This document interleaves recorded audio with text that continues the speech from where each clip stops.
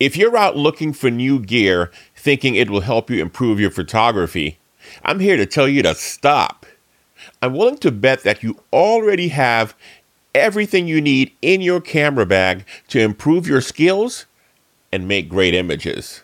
And so today, I'm going to show you 10 ways that you can improve your photography skills with the gear you already own.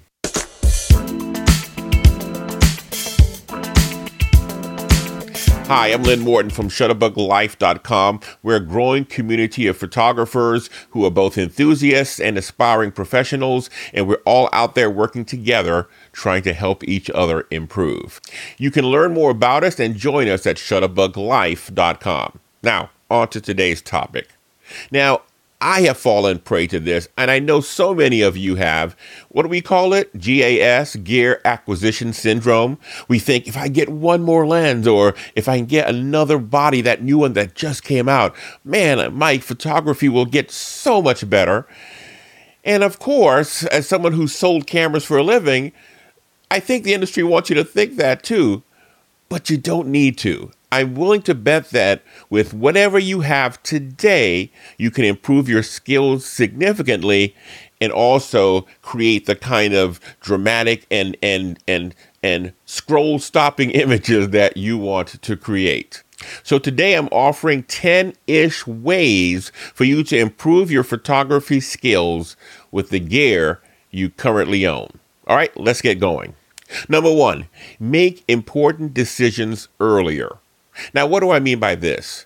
I've seen this often with photographers where we're out shooting together, whether it's on a photo walk or we're just out on just shooting at an event or a parade or something, and we all know we're going to this place and we get there. And once we get there, then the photographers look at their camera and decide, what kind of settings do I need? Now, at that point, the action is happening in front of you and you're missing it because you're down there fiddling with your camera. And you don't need to wait until you get in front of what you're shooting to decide how to shoot it and to make those decisions with your camera. You can push that back. And I tell folks, you can make that decision on your way to the event. You can make it in the car. You can make them at home. And what am I talking about? You know what you're going to shoot. Let's say, for instance, we're all going to photograph a rodeo. We know that when the door swings open and the cowboy bounces across on the horse in front of us, we know what we want to capture. You should have some idea of what kind of images you want to capture. And so you know this is going to be a fast action event. I'm going to need a fast shutter speed. You know he's going to be moving around, so I'm going to need a continuous autofocus like a servo or AFC. Continuous autofocus. I know that I'm going to want to have a continuous shooting on a continuous rate so I can get, the maximum frames per second and follow the action as it goes along. I know all these things long before I get there, so I can dial in all of these decisions earlier. So you don't want to wait until you finally get in the front row and the door swings open and the cowboy goes across to go, oh my God, what settings do I need? And start looking down at your camera, because now magic can be happening in front of you and you'll miss it because you're fiddling at the camera. Every time you're looking at the camera, you're missing shots because all the great stuff happens when you're looking through the viewfinder. At the action, that's when you have the best chance of capturing magic. So what I want you to do is when you know you're going to shoot something and you know what will be there, start thinking through, what are the kinds of pictures I want to take? How will I translate that to my camera in terms of what settings will I need to use? And then go ahead and dial them in earlier, like long before you get to the place where you're shooting. So make decisions earlier, and that will help you also to be not just prepared, but to think through and get that muscle memory for, okay, here are the settings I need, and oh my goodness, I might want to do something different and creative, and what will I do for that? So think through and make those decisions earlier. Okay, number 2, keep looking with or without your camera. Keep looking with or without your camera. Now, here's the thing. In order to train your eye to see creatively and to see pictures, you've got to always be looking. ABL, right? Always be looking. and when I say always be looking, we're not just casually looking around us. When you look out at a scene, you're thinking, where will I put the frame if I were to photograph that? Where is the light now falling on that, and what will that look like? How would I shoot that? Where would I want to stand to shoot something like that? And what settings would I use to create the kind of effect that I think would look great there? You're thinking through all of those decisions. Even if you don't have a camera in your hand, you can think through those things as you just are walking to lunch and you are, looking around to see what you're passing by. You can see interesting things and see and pre-visualize and just make decisions about those kinds of shots, even without your camera. And of course, when you do have a camera, because you should always have one with you, right? You can actually take a second and practice that. If you have a small camera in your pocket, and we all do, and you see something interesting, you can practice how you will shoot with that small camera, just taking 4 or 5 minutes. And so what we're doing is practicing seeing all the time. Whether or not you have a camera in your hand, you have the opportunity to try and think through how you would create. So that's number 2. Keep looking with or without your camera. Number 3, choose better subjects. That's right. Choose better subjects. When I was walking through the show floor on these photography conferences, whenever I'm walking through the show floor and I'm going and I see all these photographers in booths giving their presentations and showing, their images and talking about how they captured them, one thing I noticed is that they all had beautiful subjects. Whether it's people, whether it's places, whether it's things, whatever they're showing, it's never anything dull or boring. It's the most picturesque locations. It's models who are attractive. It is, going and getting products, whether it's food or small products, they're getting things that look good. And so one of the keys there that you can take away is, pick better subjects if you want better pictures. Because a photograph of something that is a better looking subject and something that isn't will get you, a more pleasing result, quite honestly. But it's not just saying I'm only going to photograph pretty people or pretty things. That's not what I'm saying here.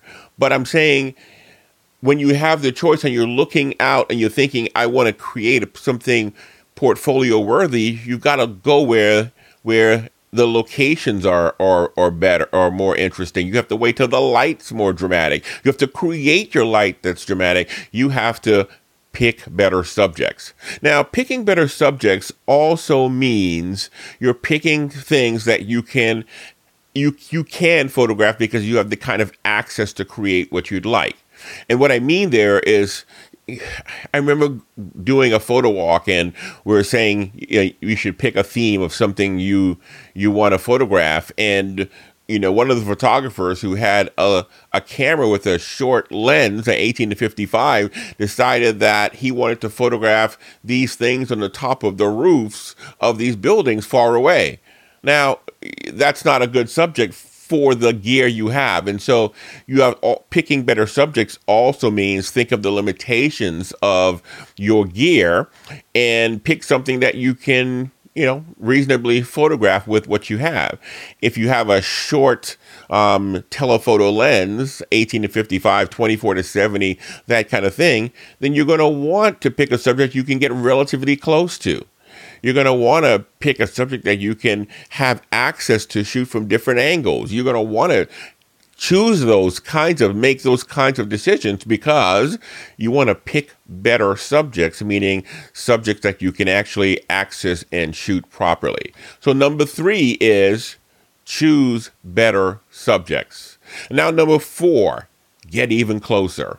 Now, I'm sure you've all heard that saying that if your pictures aren't good enough, you aren't close enough. And we understand that intellectually. And I've known that, sometimes we see something and we go, okay, I'll get a little bit closer. But I have found that even when I thought I got closer, I could get closer still and get even an even more dramatic image. And one of the things I do is, and I do for myself, and when I'm working with other photographers, I've taken an image and I shoot it and I think, okay, this looks cool.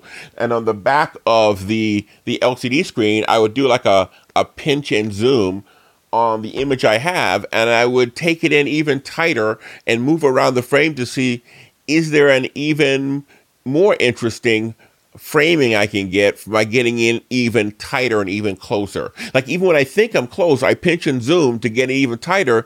And invariably when I do that, I see something even more interesting. And so now I know I can get even closer and get something better. So I'm looking at it as it is. I pinch and zoom and go, let me get a little tighter and see if there's anything more interesting. And almost always there's another subset of what I thought was the place to stop that gave me something even more dramatic. So number 4 is get even closer. Now, number 5 is related to number 4. It's keep subtracting, meaning you know that you have a great image when you know what that subject is, and everything else in the frame either leads us to there or complements it in some way, and there is nothing else extra in that frame that would either distract us or serve no purpose. And so one of the things we need to do as we're shooting is similarly to get closer, also look and see if you can have fewer specific things in the frame. You want fewer specific things for the viewer to lock in on if it doesn't contribute to the subject you're shooting and the story you're trying to tell. And so how do you do that? You look for maybe ways to get even closer. You change the angle you're shooting at. You look for maybe a different background. You do all these things to say, how can I subtract even more from what looks like an okay image to make it that much better? So we continue to subtract and subtract until there's nothing left to subtract. And that's when we know we have gold, because everything left in the frame serves a specific purpose. So number 5 is keep subtracting. Number 6, shoot the action. Now, when there's something going on, when there's a doing going on, when you describe the action in front of your frame, you can use a verb because something is happening. Then you want to wait to shoot the action. The height of the action gives you the best storytelling. The height of the emotion gives you even more drama and impact. So I'm waiting to shoot the action when something is happening and when there's a doing going on. Now, shooting the action means you are going to have to anticipate the action. You can't wait for the action to happen and press the shutter. You'll miss it every time. And so now you're thinking about, okay, what's going to happen and where can I position myself best to shoot that action and anticipate. This is why it's always best to shoot subject matter that you know very well, because it gives you a better chance to do that. If I love baseball and I want to photograph baseball and I understand the sport, I know where to position myself and anticipate where the action will be.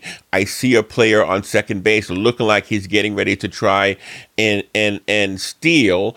And I know that so I can position myself so that if he comes in and he slides in a cloud of dust, I know that I'm perfectly situated to get that image. And so if you understand the subject matter, it gives you an even better opportunity to anticipate.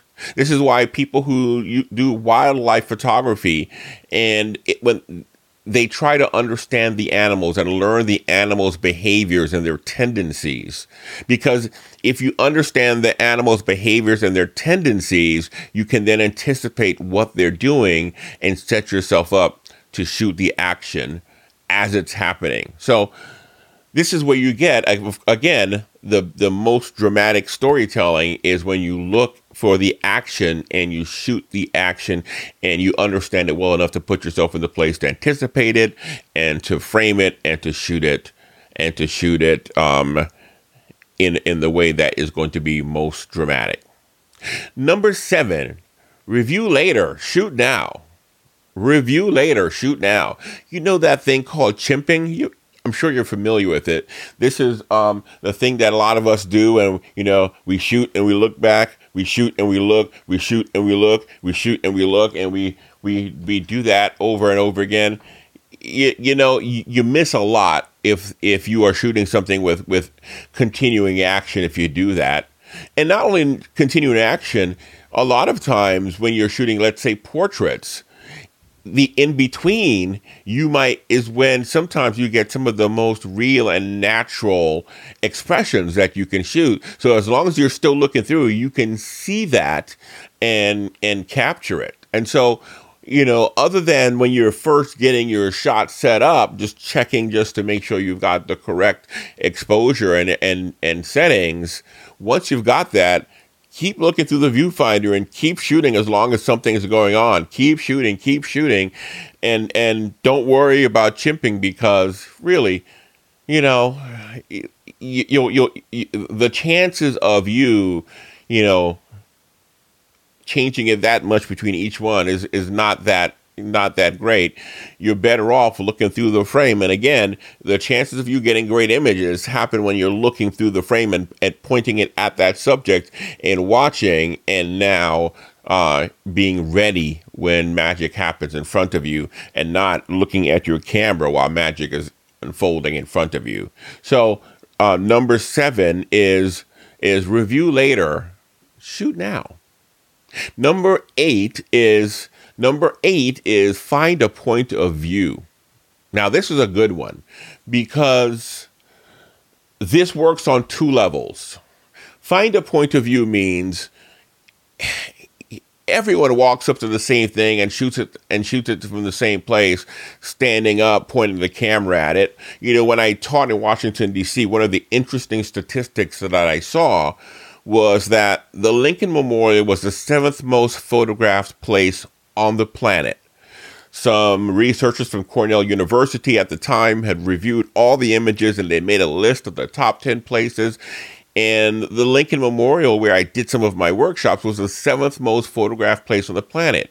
And I'm willing to bet that 98% of those photographs all looked the same.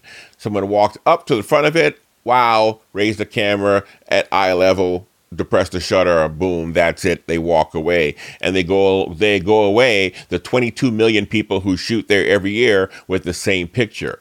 But what you want to do is find a point of view, something different. Like, okay, what can I see here that's different? What can I say here that's different about this? What is unique to me and my experience today that I can photograph and bring that experience to it? So the unique point of view means I'm not going to stand and at eye level point the camera at it and shoot between that 5 to 6 feet range that everybody sees and remembers.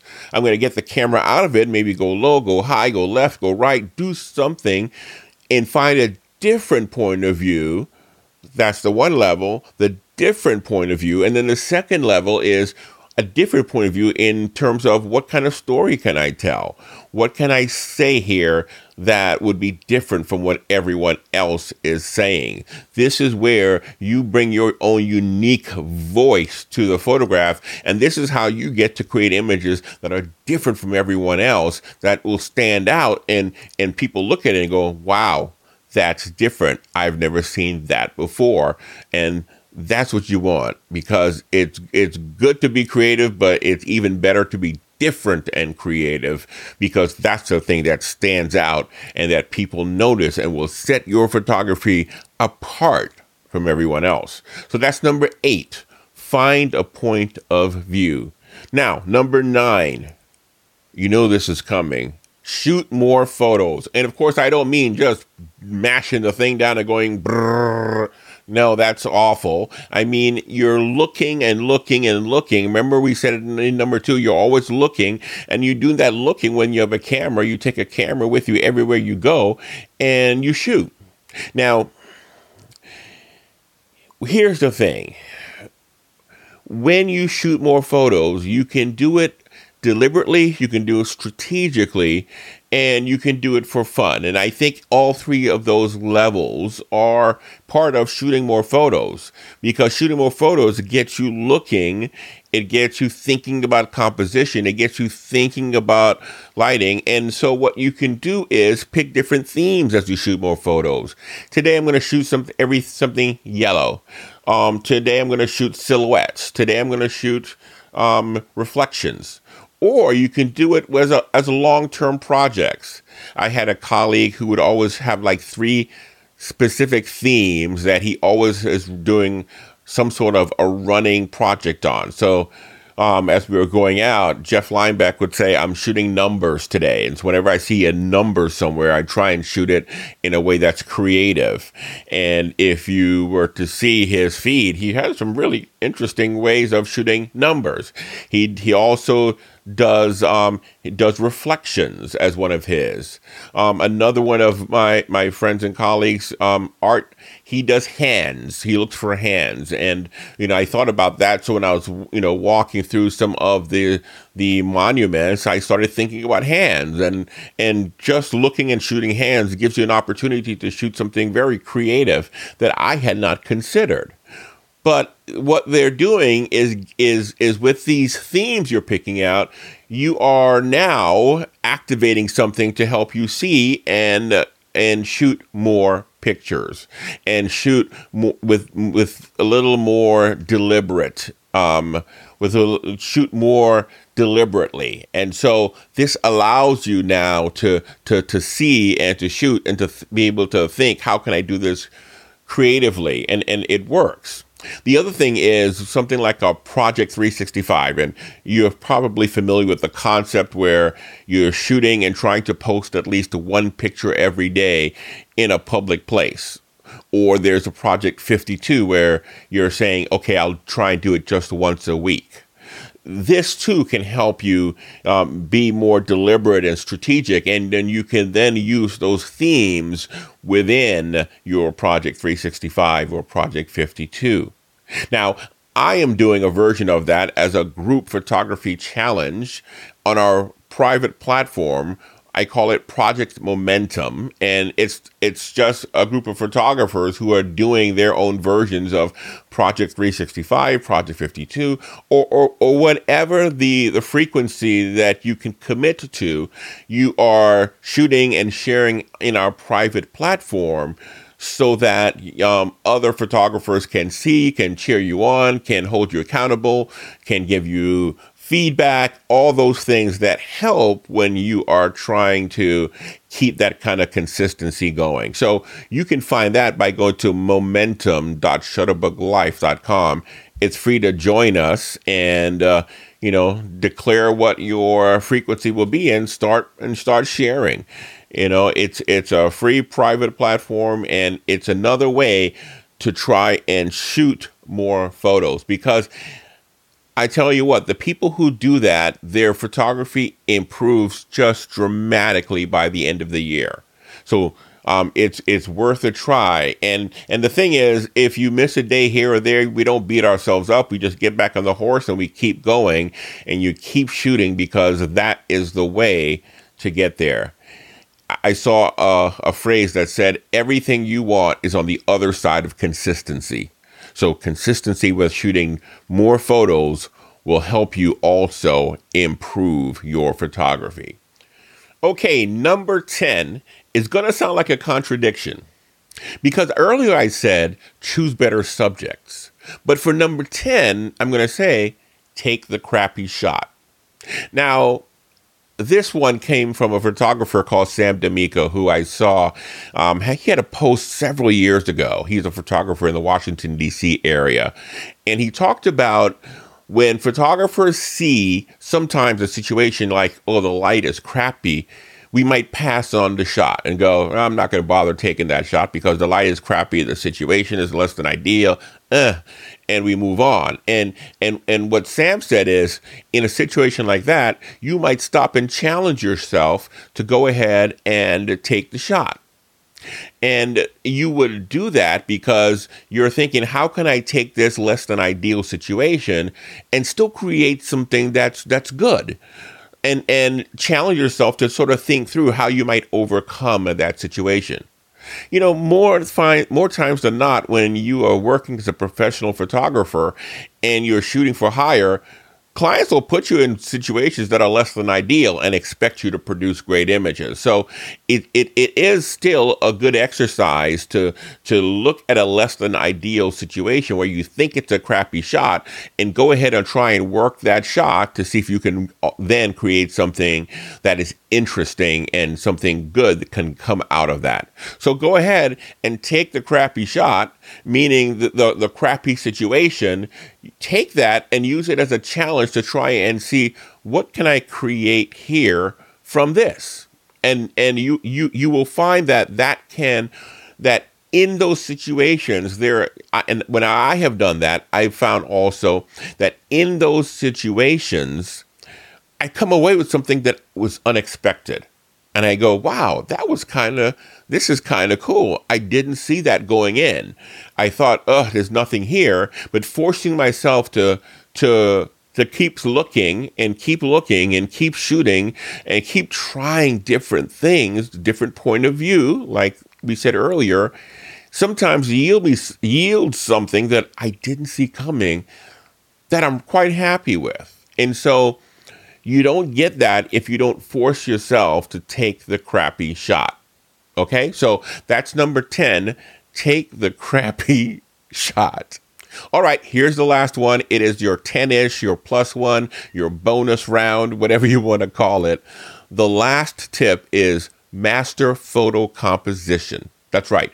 Master photo composition. Now, here's the thing.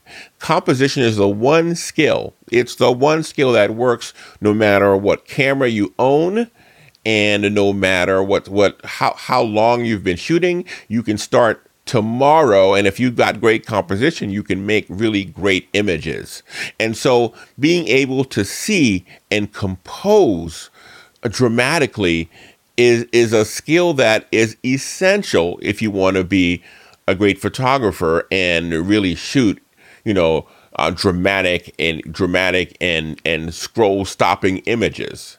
And it's the one thing that no camera can do for you. These new cameras they have amazing technology and they can do so many things and they can take so many decisions off your hands as a photographer.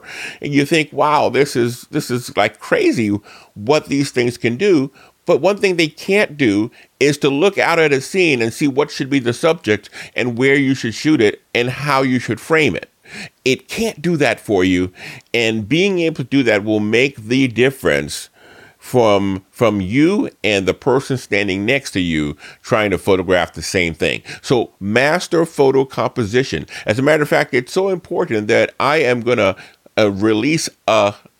be releasing a course on mastering composition and creativity. Depending when you see this, it might be already out there, and you'll see a link to how you can find it or get on the wait list below. But I want you to think about photo composition as the one essential skill that will make the most dramatic difference in your photography. All right. So there you have it. These are tips or skills that things you can do to improve your photography skills with the gear you already own. Let's review them real quickly. 1, make important decisions earlier. 2, keep looking with or without your camera. 3, choose better subjects. 4, get even closer. 5, keep subtracting. 6, shoot the action. 7, review later, shoot now. 8, find a point of view. 9, shoot more photos. 10, take the crappy shots. and the +1 master photo composition. If you do these things with the gear you already own, I'm ready to guarantee, as we say in Louisiana, that you will improve your photography skills. All right. Now, even though we've just talked about what you can do with the gear you already own, if you are looking for a new lens, I've got the perfect resource for you. It is a free ebook I've created called The Ultimate Guide to Camera Lenses. The Ultimate Guide to Camera Lenses, and it's 55 pages of descriptions of how we talk about lenses, what are the features you would look for in each lens, and what it looks like, how these lenses are different in terms of the way they see, and then more importantly, what you would look for in your next lens, and depending on where you are, which lens you should be considering next. It is at lenses.shutterbuglife.com, lenses.shutterbuglife.com. It's a free resource, and it will be very helpful for you, especially if you're shooting with the lens that came with your camera, or if you are still thinking it's time for me to push to the next lens because I've reached the limits of what I can do with this one for the kind of photography I want to create. You want to get this, lenses.shutterbuglife.com, for the ultimate guide to camera lenses. Go get it now. All right. Well, thank you for spending another Thursday with me. And I hope you learned something from the 10-ish ways that you can improve your photography skills with the gear you already own. If you are using any of these and they work for you, let me know in the comments which one you've used and how it's helped you. And of course, meet me back again next Thursday when we go through another photography tip. All right. Thank you so much. Have a good weekend and go out there and create something amazing with your camera. Take care.